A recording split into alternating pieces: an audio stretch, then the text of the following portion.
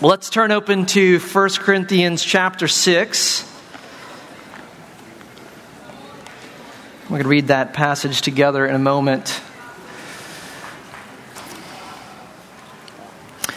Well, this summer I'm going to be turning 30, and my body has begun to let me know what's in store in my future.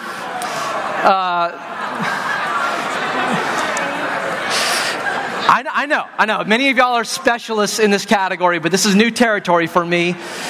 The random just because injuries have begun. And a couple weeks ago, I was playing a game with my middle son, Knox. He's 4 years old, and I was chasing after the fastest 4-year-old in town. And my 2-year-old son, Leo, wanted to get in on the action, but he's too slow to keep up. So he had me carry him while running after Knox. And I took a quick turn at one point and just felt a sudden sharp pain in my side that kind of never went away. So I went to the chiropractor eventually and found out I had dislocated my rib and I had injured the joint and strained the muscles. And I did all of that while playing tag. And I was just thinking, if Leo and I are struggling to keep up when Knox is 4, who knows what's to come. But pastorally today, it can feel a bit like that as well, that we're struggling to keep up. And it is painful. It feels like the culture is outpacing the church in the category of discipleship. Even for believers, cultural instincts are getting inside of us faster than biblical principles. Our habits, our feelings, our expectations, our outlook on life, these things are often shaped by the world around us. We're under the spell of what Pastor Keith has described as an enchanted age. And we don't always realize this. There are things that we think that we believe. You know, we think that we're different. But when life hits us, it's like our reflexes kick in, and what that looks like, it just looks like what everybody else around us is doing. You know, we're a bit like the 1,500 people who attend the climate change summit by flying in on private jets. You know, what we believe doesn't always line up with our life patterns. But something that's been helpful about our visit with the Corinthians is to discover that that's not a new problem. This was the church in Corinth with a lot of Corinth in the church. You know, the way that they approached life, what made sense to them, how they responded to the problems that they faced, it was often drawn from the values of their culture. And so they could talk a big game about being unique, about being spiritual people, but in many ways they fit into their surroundings quite well. Well, our own interaction with the passage this morning is going to bump up against ways that we've adopted assumptions from the world around us. And there's a main point here that's clear enough, but I want us to notice this. There are ideas that are underneath it. There are supporting arguments that Paul brings here. And these things might not be inside of us in a deep way, so that there are reflexes when life hits us. All right, so let's read together chapter 6, verse 1. When one of you has a grievance against another, does he dare go to law before the unrighteous instead of the saints? Or do you not know that the saints will judge the world? And if the world is to be judged by you, are you incompetent to try trivial cases? Do you not know that we are to judge angels? How much more then matters pertaining to this life? So if you have such cases, why do you lay them before those who have no standing in the church? I say this to your shame. Can it be that there is no one among you wise enough to settle a dispute between the brothers? But brother goes to law against brother, and that before unbelievers? To have lawsuits at all with one another is already a defeat for you. Why not rather suffer wrong? Why not rather be defrauded? But you yourselves wrong and defraud even your own brothers. One of the benefits of expository preaching is that the topic for this morning is just the next thing in the letter. And so we might not have arrived at church feeling like we particularly needed a message on lawsuits, but that's what God has brought for us today. And I'm not going to ask for a show of hands for how many of y'all are currently involved in a lawsuit with another Christian. Y'all can just go ahead and start repenting now.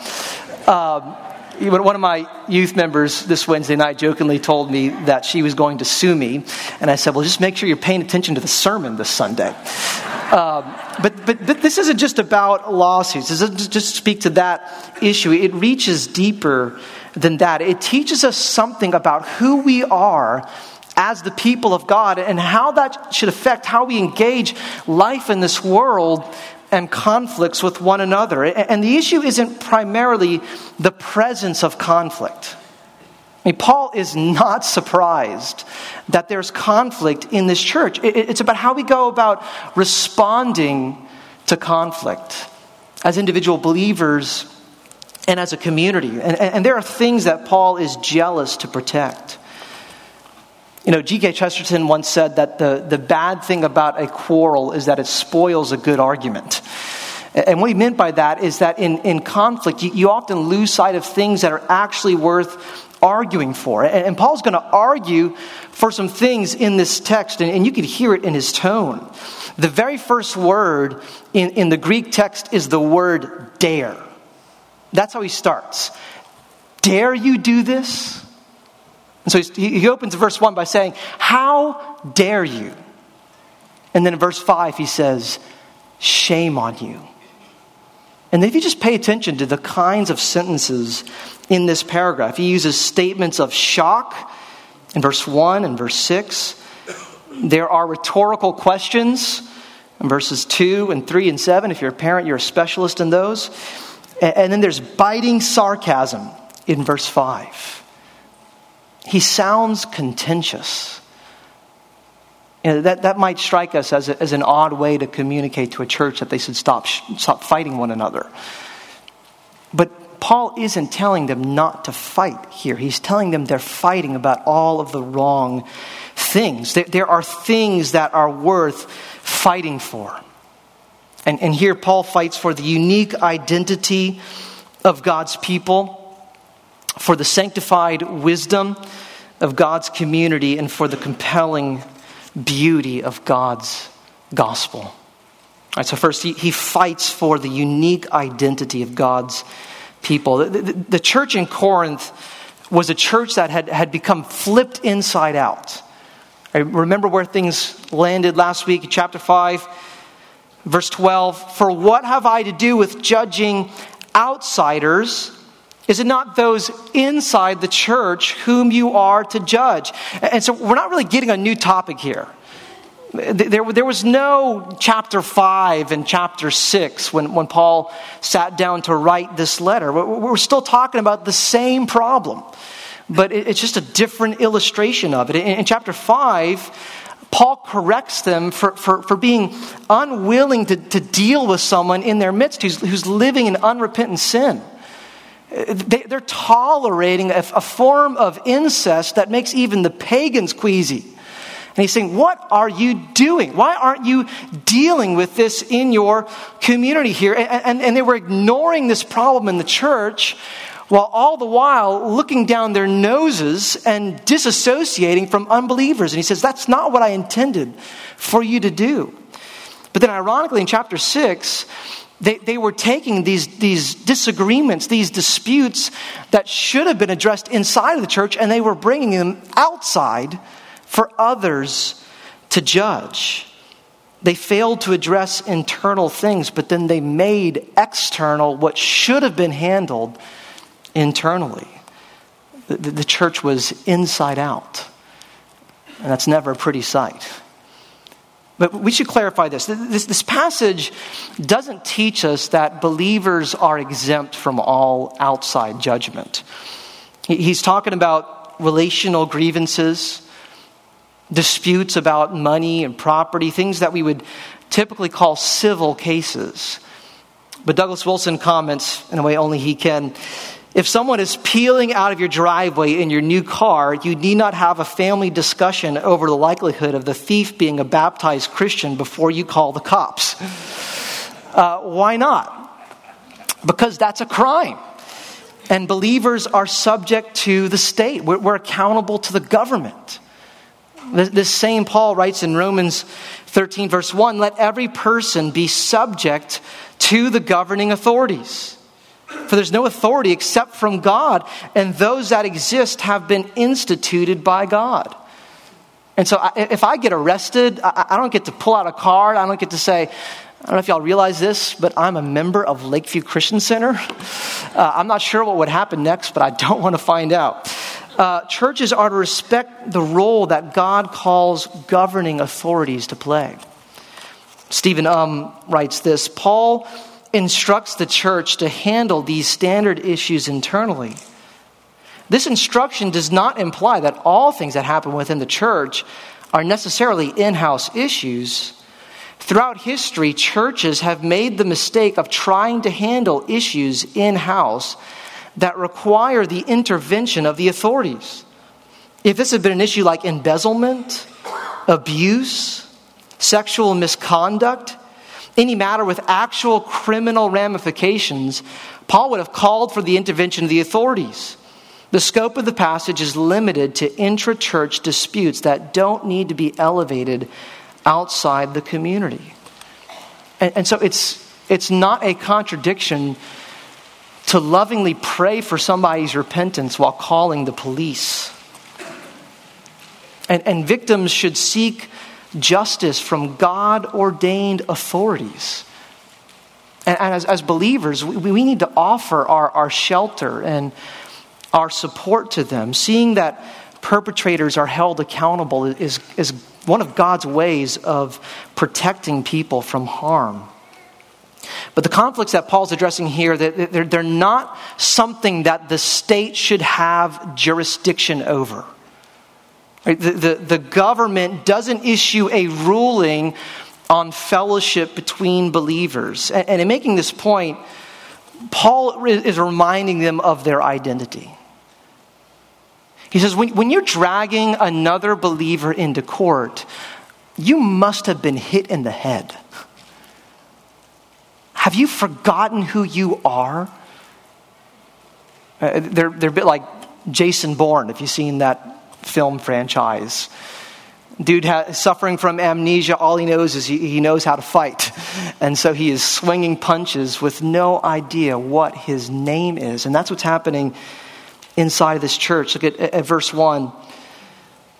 When one of you has a grievance against another, does he dare go to law before the unrighteous instead of the saints?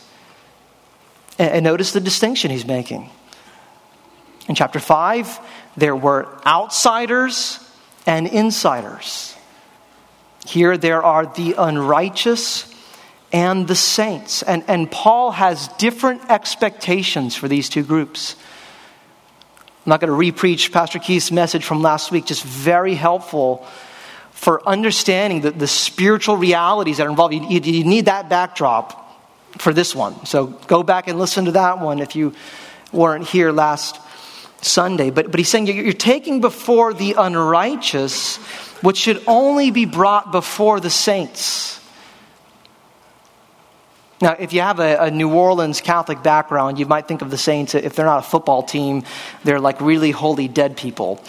But that's not how the New Testament uses that word. In fact, he opens this letter by referring to all the Corinthians as saints. In chapter 1, verse 2, he says, to the church of God that is in Corinth, to those sanctified in Christ Jesus, called to be saints together.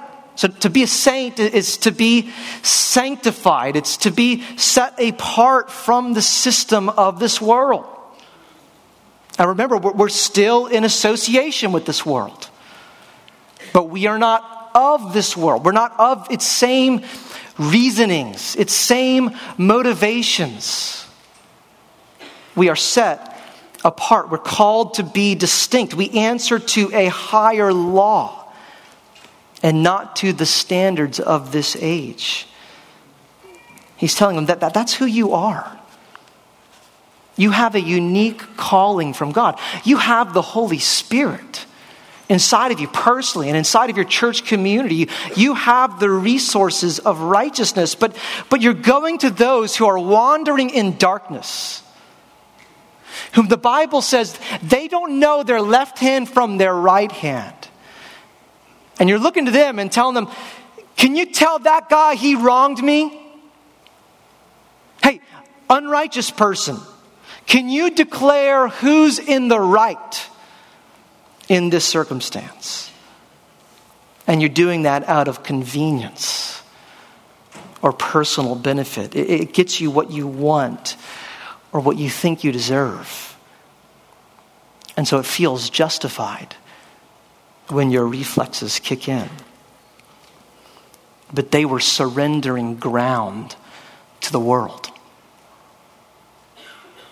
These are real categories for Paul. They're not throwaway terms. He fights to maintain this. The distinction between an unbeliever and a believer is not trivial.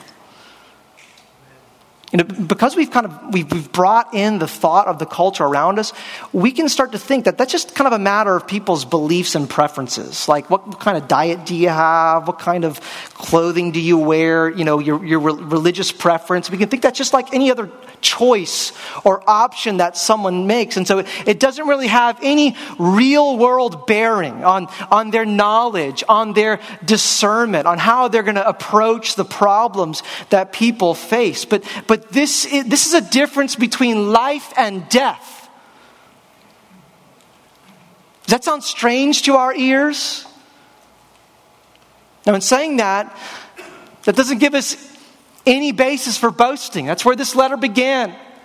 We're just as clueless as the world around us unless grace steps in and rescues us, opens up our eyes, awakens us to life. But Paul's saying, wouldn't it matter if the person that you are looking to sort through these issues can see? If they're going to be the one calling fouls? Are they going to be as blind as an NFL ref? We need to move on from that, I know. Unbelievers are not in a place of exercising judgment over spiritual matters. He said earlier in 2:14, the natural person does not accept the things of the Spirit of God, for they are folly to him. And he's not able to understand them because they are spiritually discerned. And this spiritually proud church had become natural-minded in thinking that all they needed was somebody to step in and give them a verdict on natural stuff. Just sort through the natural things. Just tell us what to do with our money, with our property. Just tell us who's in the wrong. As if that's really all that's involved when there's conflict among Christians. Is that really what's taking place here? Is that all you can discern? Ken Sande writes this, as James 4:1-3 teaches, prolonged intense conflict is generally caused or aggravated by sinful desires that war in people's hearts. This is as true for lawsuits as it is with most other conflicts. When two Christians lock horns over legal issues, there are almost always sin issues involved. These may include honoring your contracts, telling the truth, shifting responsibility and getting caught up in self-justification, harboring bitterness or anger towards someone, refusing to repair damage done to someone, or cheating or otherwise doing wrong to someone. Civil courts can make rulings on legal and property issues, but they have no jurisdiction or ability to address sin or other matters of the heart. Only the church can authoritatively carry out the ministry that is needed to thoroughly resolve a lawsuit between believers. If the dispute involves matters of the heart, as almost all lawsuits do, God wants it resolved through the one institution he established to minister to the heart, which is the local church. Do you believe that? The one institution that God has designed to minister to the heart. I don't know if our life, if our thought patterns, if how we see this world answers to that. Even if on some level we can assent to it on paper. Have we entrusted these things to the systems of the world? There's an increasing secularism even among believers. One of the points that Charles Taylor makes in his book, A Secular Age, is that the effect of secularism in a society is not just that it makes unbelief possible, but that it actually changes belief. It changes the weight that belief has in people's lives.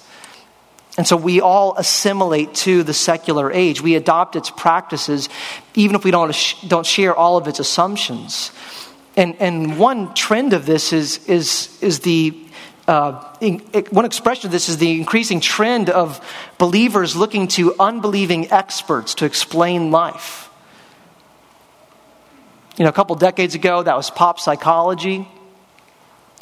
Today, it's increasingly the neuroscientists or the behavioral specialists or the secular therapists. And so it's some article your friend posted about how your diet or how your genetic makeup or how your Enneagram personality type is the source of all your relational problems and the conflicts that you face and your emotional issues. And so we Google ourselves to death trying to fix that. Why do we do this? Well, because we've been discipled by the culture. Now, it doesn't mean that there's not truth in those things, right? All truth is God's truth. They might be providing us a slice of reality. And that might be very helpful to have. And I'm not saying we can't learn and benefit from unbelievers. Your surgeon doesn't need to be a Christian in order to operate on you. You don't need to check your mechanic's statement of faith before you bring in your car. But what about spiritual health? What about the mechanics of the soul? Who are the specialists for that? For resolving conflicts, for understanding the motivations of human behavior, for remedying the needs of the heart, for seeking counsel. Is your first instinct to go outside of the community of God's people for help? We might look a lot like the Corinthians. And Paul draws attention to this distinction, but he also highlights their destiny. Look at verse 2. Or do you not know that the saints will judge the world? And if the world is to be judged by you, are you incompetent to try trivial cases?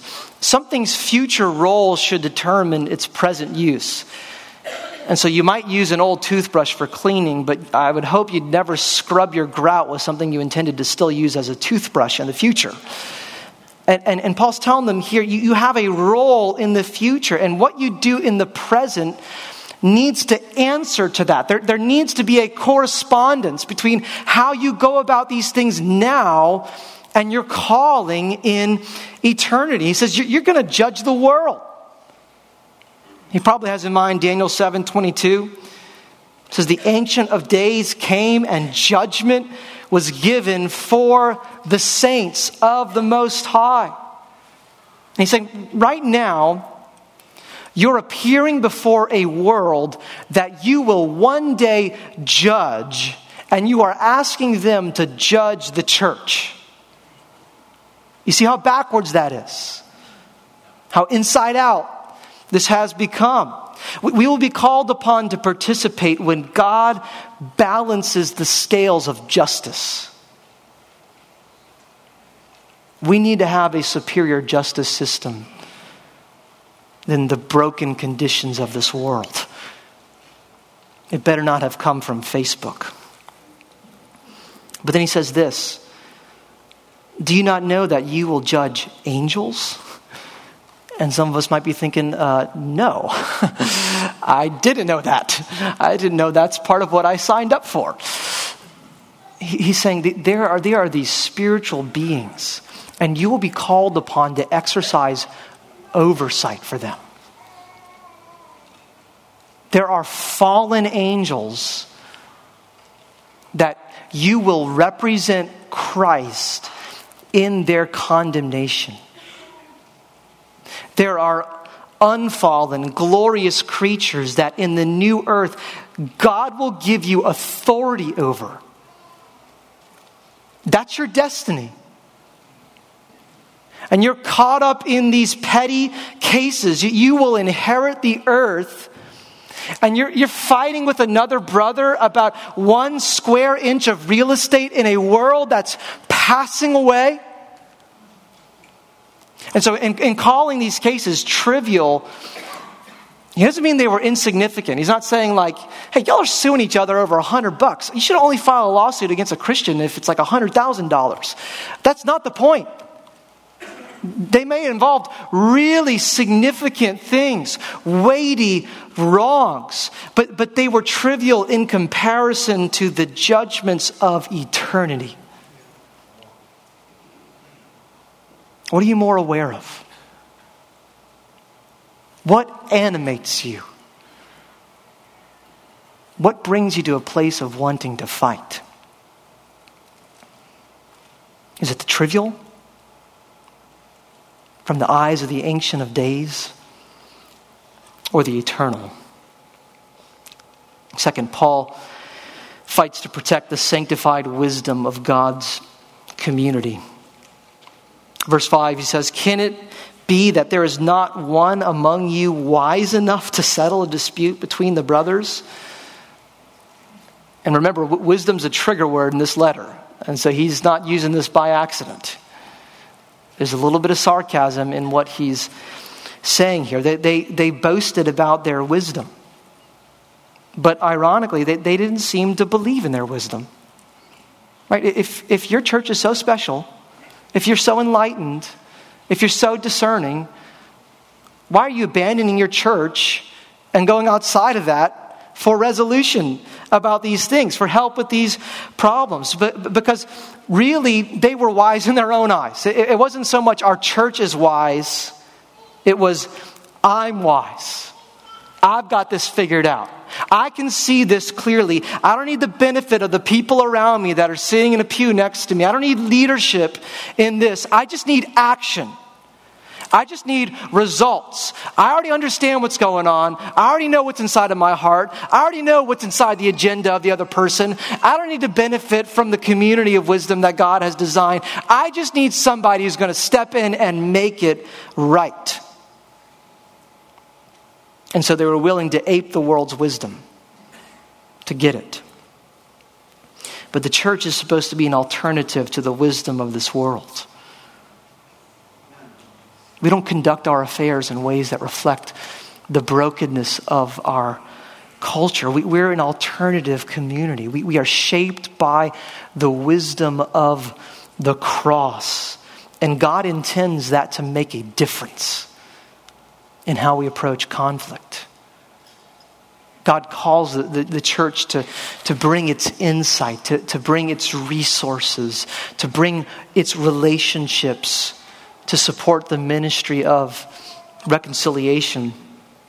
You might remember last week, Pastor Keith quoted Craig Blomberg about how we have this tendency in the Christian world to set up our own little subcultures and insulated groups so that we don't ever have to interact with unbelievers and we can kind of just do our own thing in our own world. And he was critical of that.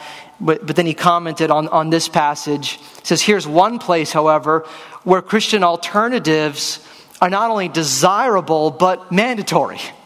We ought to be distinct here, not to remove ourselves from the world, but ultimately to be a witness to the world. It ought to look different. When you're in a conflict, when there's a struggle with another believer, either in this church or in another church, another professing Christian, the next thing you do and the thing after that and how you see that process through ought to look different than the world around us. We're to be a community that displays both God's justice and His mercy. It's interesting to hear secular legal authorities comment on what happens to a society when this starts to break down. Back in 1982, Chief Justice Warren Burger wrote, "One reason our courts have become overburdened is that Americans are increasingly turning to the courts for relief from a range of personal distresses and anxieties. Remedies for personal wrongs that once were considered the responsibility of institutions other than the courts are now boldly asserted as legal entitlements. The courts have been expected to fill the void created by the decline of church, family, and neighborhood unity." Can it not be that there's no one among you who is wise enough to settle a dispute? But this is a challenge because it does require wisdom. And if we're not people of prayer, if we're not deep in the Word of God, if we're not students of life and of humanity, if we're not growing in the skills of reconciliation, there are skills that are involved in this, in handling it personally and helping others. If we're not meaningfully involved in one another's lives, then what a sad day. If someone is in a situation and they can find no one around them who is available to provide counsel, who can be trusted to lead them through a process of mediation, who can be available if needed to provide a verdict. We're going to be judging the world one day. Are we getting practice now? Are we available to help? One of the things that this passage assumes, like the one that came before it, is church membership. It assumes that you are in a particular local church, that you're not just drifting around, attending different places, that you're in a community where you're known, where you know your leaders, where they know your life, where there are people that you are invested in, and that you're accountable to that. And that the person that you might be in conflict with is accountable to that as well. So that they can be called upon to honor biblical principles and not to just ignore them and do whatever they want to do and live out of the resources of the flesh. And so that church discipline process that a couple weeks ago we looked at in chapter 5 that describes what do you do when another believer has sinned against you? You go to them personally. You go to them face to face first, and you try to work it out. And then you benefit from others, and then at some point, if they're not responding, if there's not repentance that's taking place, Paul calls upon the community to have a role in calling them to account and saying, live like a believer. Don't look like the world around you in what you do next. And if there's a refusal to do that, then there's a place for you're not living in light of your profession of faith anymore.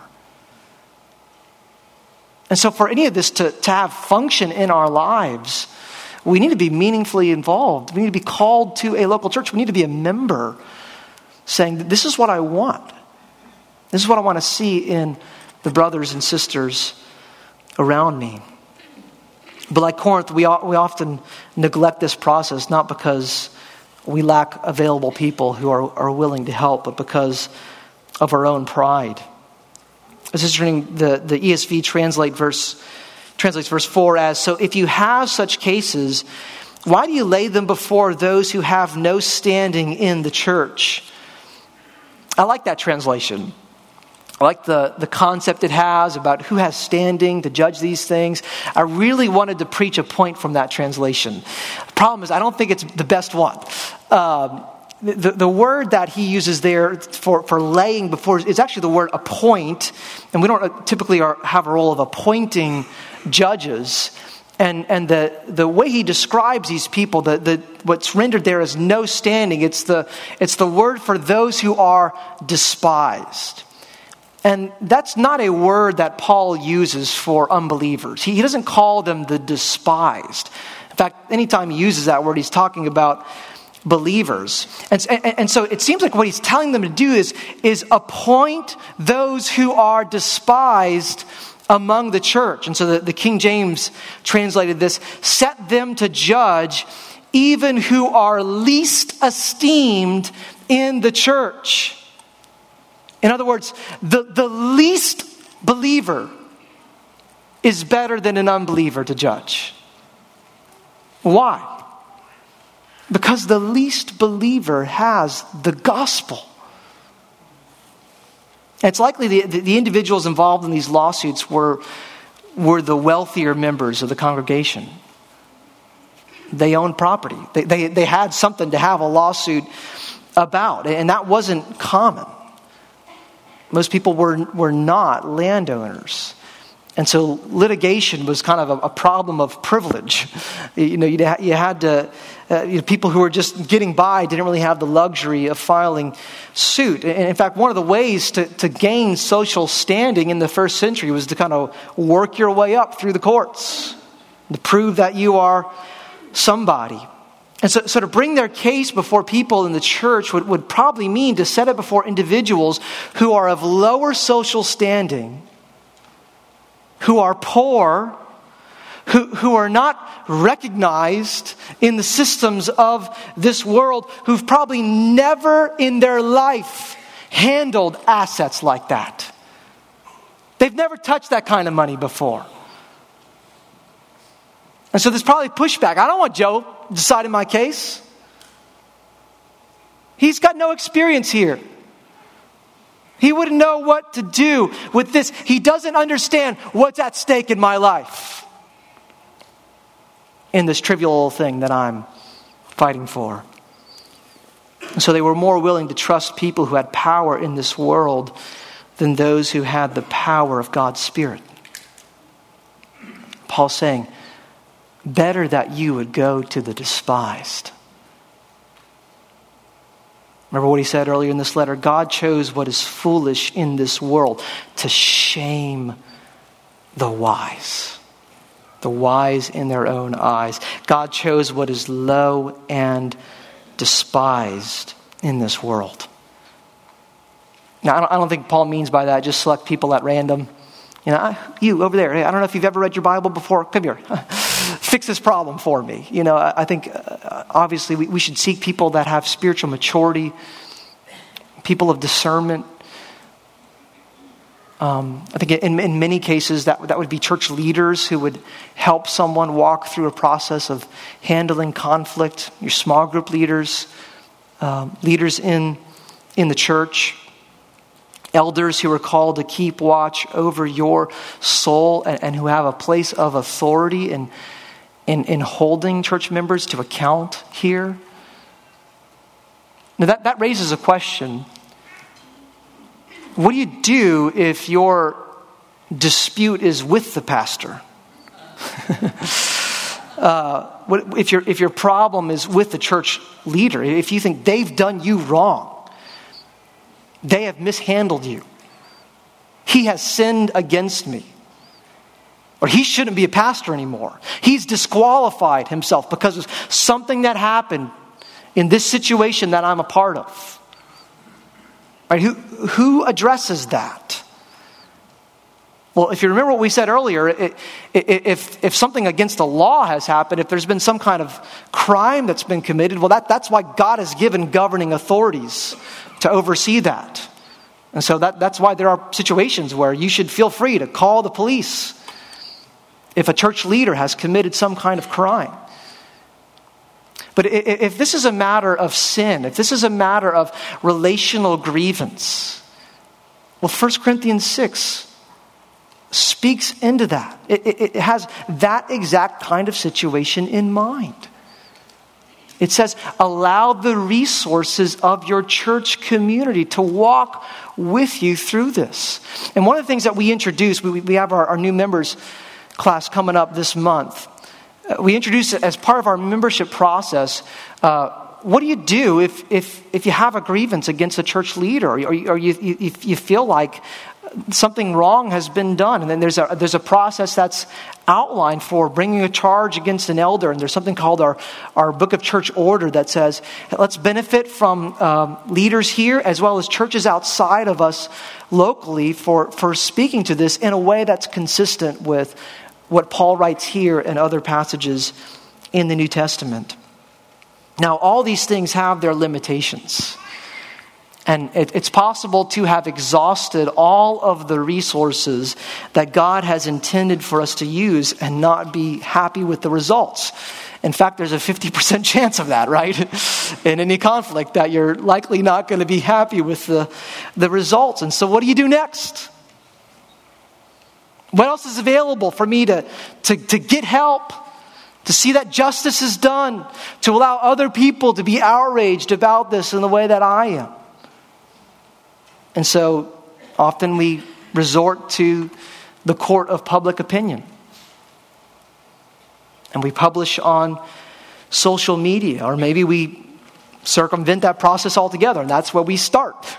Grievance equals publish and post right away. But everything Paul says here applies to this as well. Because what's happening there is we're still airing our grievances before an unbelieving world. Inviting people who are not involved in a situation, who might not know the facts that are involved, who might not be a member of the saints, to evaluate and to form a conclusion and come to a place of judgment on these matters. We're seeking vindication online at the expense of Christ's reputation. And that's what's at stake here. And that's the third thing that Paul is jealous for. Look at verse 6. Compelling beauty of God's gospel. But brother goes to law against brother, and that before unbelievers. What do the unbelievers get to see in this? They get to see brother against brother. One member of the family of God against another child of God. And that is a damage to our witness. Sometimes this is described as, don't bring your dirty laundry in public. Don't wash your dirty linen out there. I don't think that what Paul means by that is to kind of guard the eyes and the ears of the world from knowing that there's conflict in the church. Like, don't let them know that. Don't let them know we really are sinful and imperfect people and we do weird stuff. Just wait till they've already signed the line before they discover that. We're still really jerk people, I don't think that's what he has in mind, because there will be conflicts. But what the unbelieving world doesn't get to witness when we bring these things to them is they don't get to witness that grace makes any difference in how we go about responding to conflict. That the gospel has anything to say about that. That there are real resources from God's Spirit in how we seek to address this. All they get to witness is brother against brother. And your priorities have to be so misaligned to drag Christ into the courtroom and have him divided for your interest in this life. And so he says in verse 7, to have lawsuits at all with one another is already a defeat for you. It's a lose-lose situation if you're fighting for the right thing. I was reading a book. It's written by a former FBI negotiator. He does a lot of hostage negotiation situations, and he teaches training on negotiating in the business world. And one of the exercises he has his class do is he'll give half the class $10, and the other half they've got nothing to start with. And he says, all right, negotiate that. The people with the money, they'll make an offer. The people that don't have anything will receive it. But at the end of a set time limit, you have to have exchanged something. You have to have lost something and gained something. Otherwise, I'm taking the money back from all of you. You get nothing in the end. And the thing that would make sense in that situation, just mathematically, is the person who's got nothing should receive, okay, give me $1. But of course, their pride never wants that, You got to be more fair to me. My sense of justice is that. But both of you end up with nothing in the end. And that's what Paul's saying here. You take this to court, you end up with nothing that matters in the end. Even if the judgment was in your favor. All lose spiritually. It's a defeat if your primary concern is witness. And so he says this, and probably the most powerful questions in this paragraph. Why not rather suffer wrong? Why not rather be defrauded? What questions those are. And that doesn't just apply before you decide to file suit. Again, that's a rare number of circumstances. Before you make an issue of this, before you press it further, before you gossip, before you hit publish, before you allow bitterness to settle in your heart, before you continue to allow this to be a point of division between you and somebody that Christ loves, why not rather suffer? That's the value system of a Christian. We would rather. We have a preference for, let me experience loss if I gain a brother.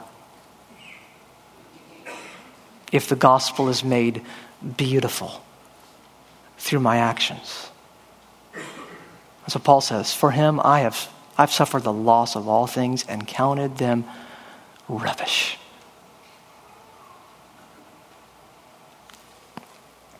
This is so countercultural. We've been discipled by the world around us. It doesn't feel right. Outrage feels right.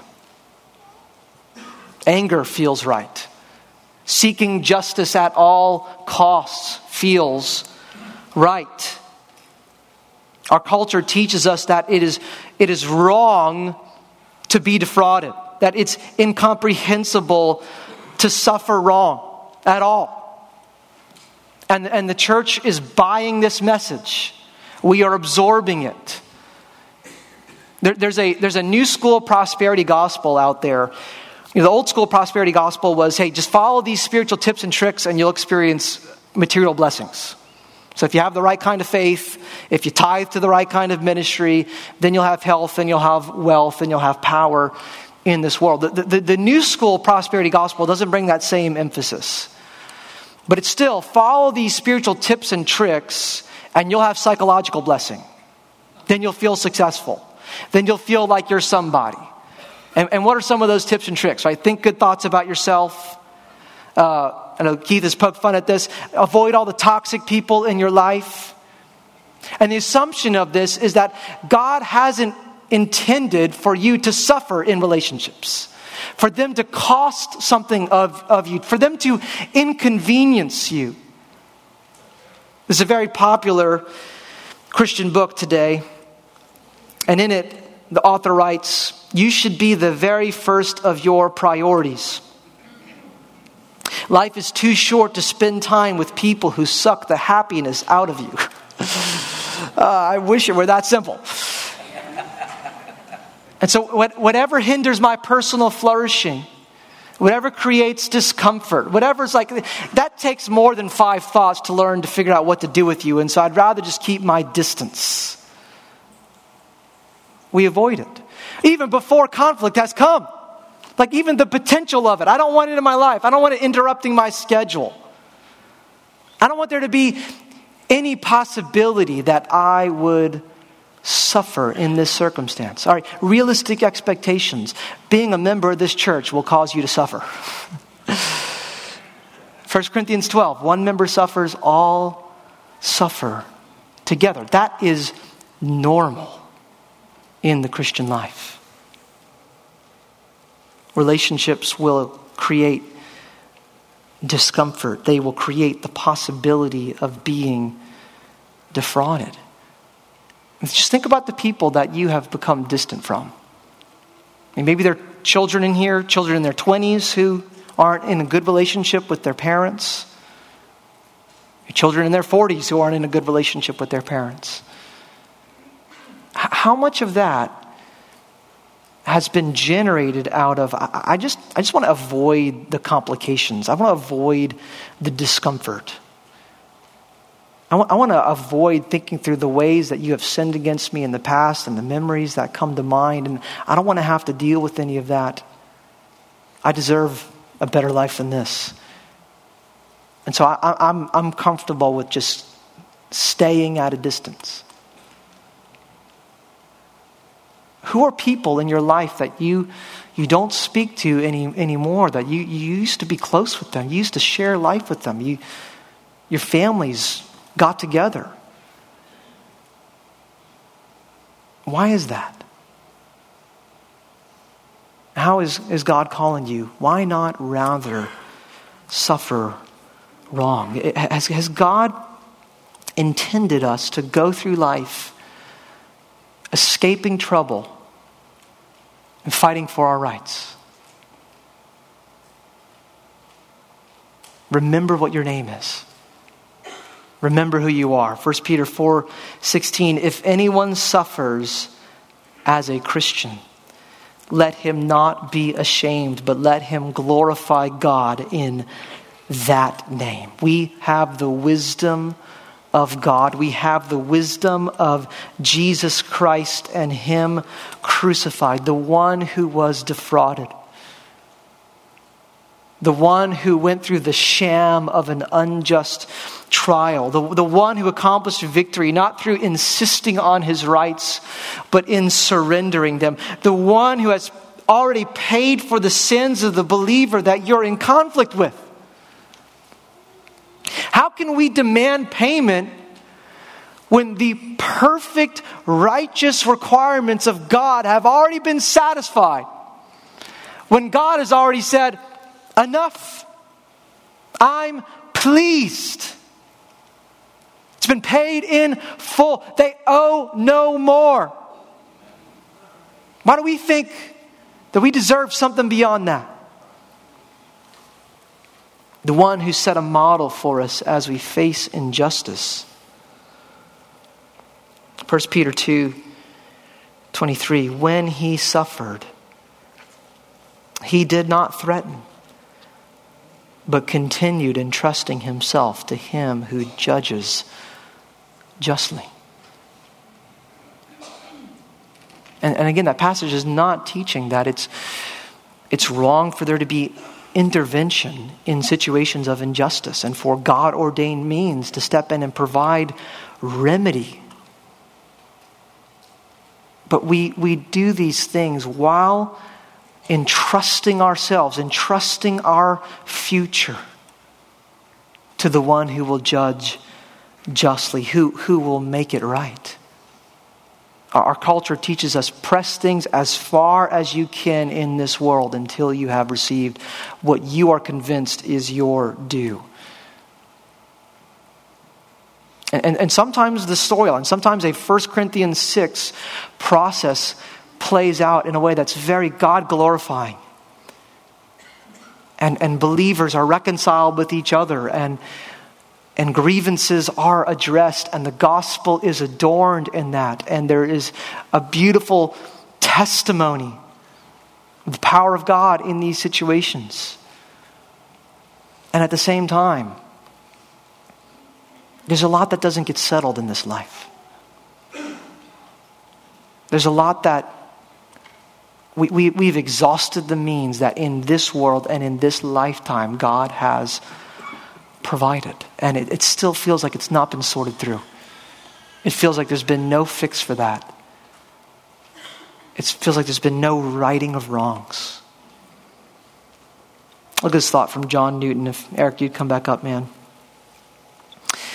I've been reading his letters to a pastor named John Ryland. John Newton is the writer of the hymn Amazing Grace. And he talks about this concept he had gathered from another pastor of keeping two heaps, one of incurables and one of unaccountables. And sometimes you sort through life and you just need to find, okay, that goes in that heap and that goes in that one, and let it be in its place. And he says this: you remember Dr. Cotton Mather's advice of preparing two heaps of incurables and unaccountables. I think I've profited by it. When I have hurt my fingers by attempting to make crooked things straight, I've been constrained to carry them to the Lord and leave them quietly with Him. And He, in due time, has done that for me, which I could not do for myself. He has all hearts in His hands. And when He is pleased to say to the winds and the waves, "Be still, peace," a calm presently takes place. He said in another letter, "The Lord can clear up everything and make every crooked way straight. And He has appointed a day when He will do it.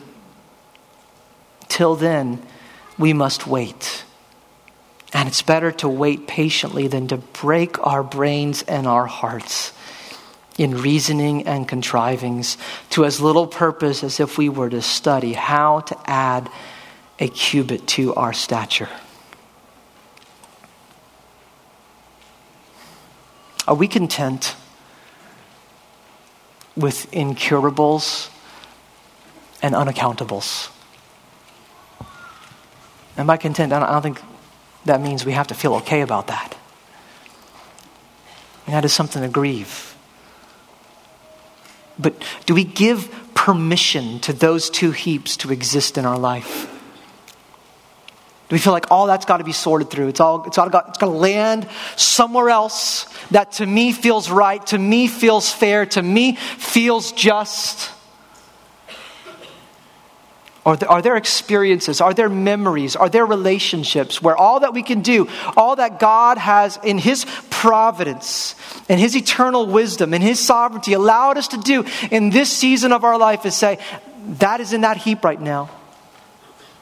And maybe in this life, God will find another location for it. God will bring explanation. God will bring clarity. God will restore that to me. Or maybe it awaits the judgments of eternity and it gets sorted through on the last day. Are we content with finding ourselves in a place of, today, I suffer wrong. Today I'm defrauded. I entrust my soul to the one who judges justly. And I live according to the example and by the power of the one who suffered, who paid for every one of my sins.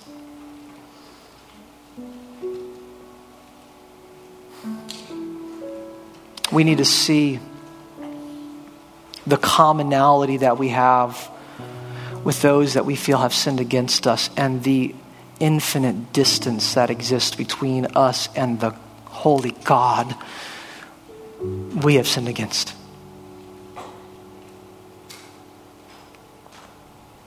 Who in His humanity allowed Himself to be defrauded so that perfect justice could be met and so that mercy could flood into our lives.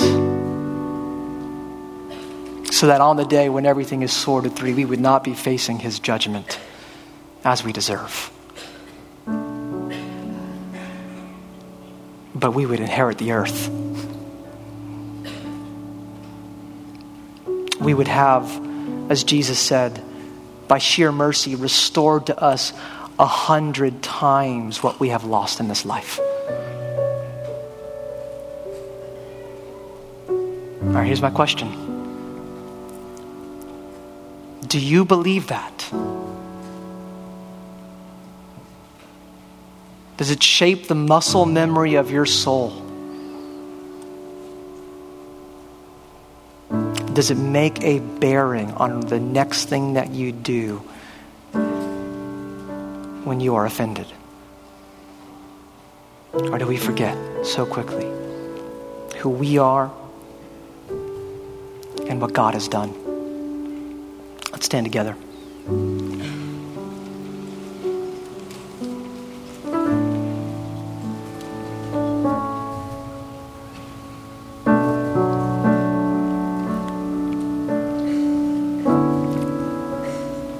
God, we seek the ministry of your Spirit.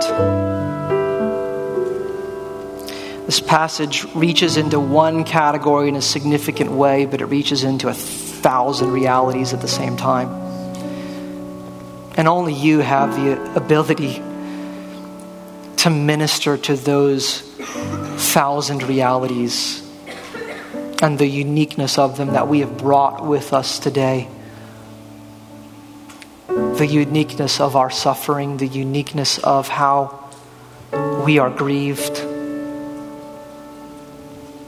the circumstances and situations that we face that seem immovable, the things that we know won't be remedied in this life because there's no more opportunity of it. In that category, life has moved on, or someone has passed away, or we're in a different place than we were, and we can't go back and fix that. Own how we have sinned. Seek reconciliation with somebody that we have felt has wronged us. God, we seek your nearness for that. But God, we seek real wisdom, real power. God, we don't want to be drawing from the thin, counterfeit versions of these things that our culture presents to us again and again. What it means to do justice.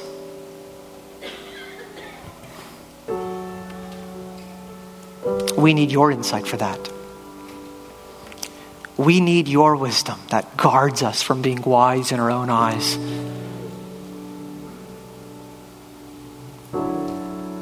We need the resources of the gospel ministered in our community. And God, we need help in our relationships. We need courage. We need you to lead us. Lord, in some cases, people need to take real action steps. They need a defined process. They need to set up a meeting with a pastor. They need an organized attempt to follow what your word teaches us to do here. God, I pray that you give them faith for that. Lord, not faith that is without limitation, but faith that they are going through exactly what you have intended them to experience. And God, we seek your heart today.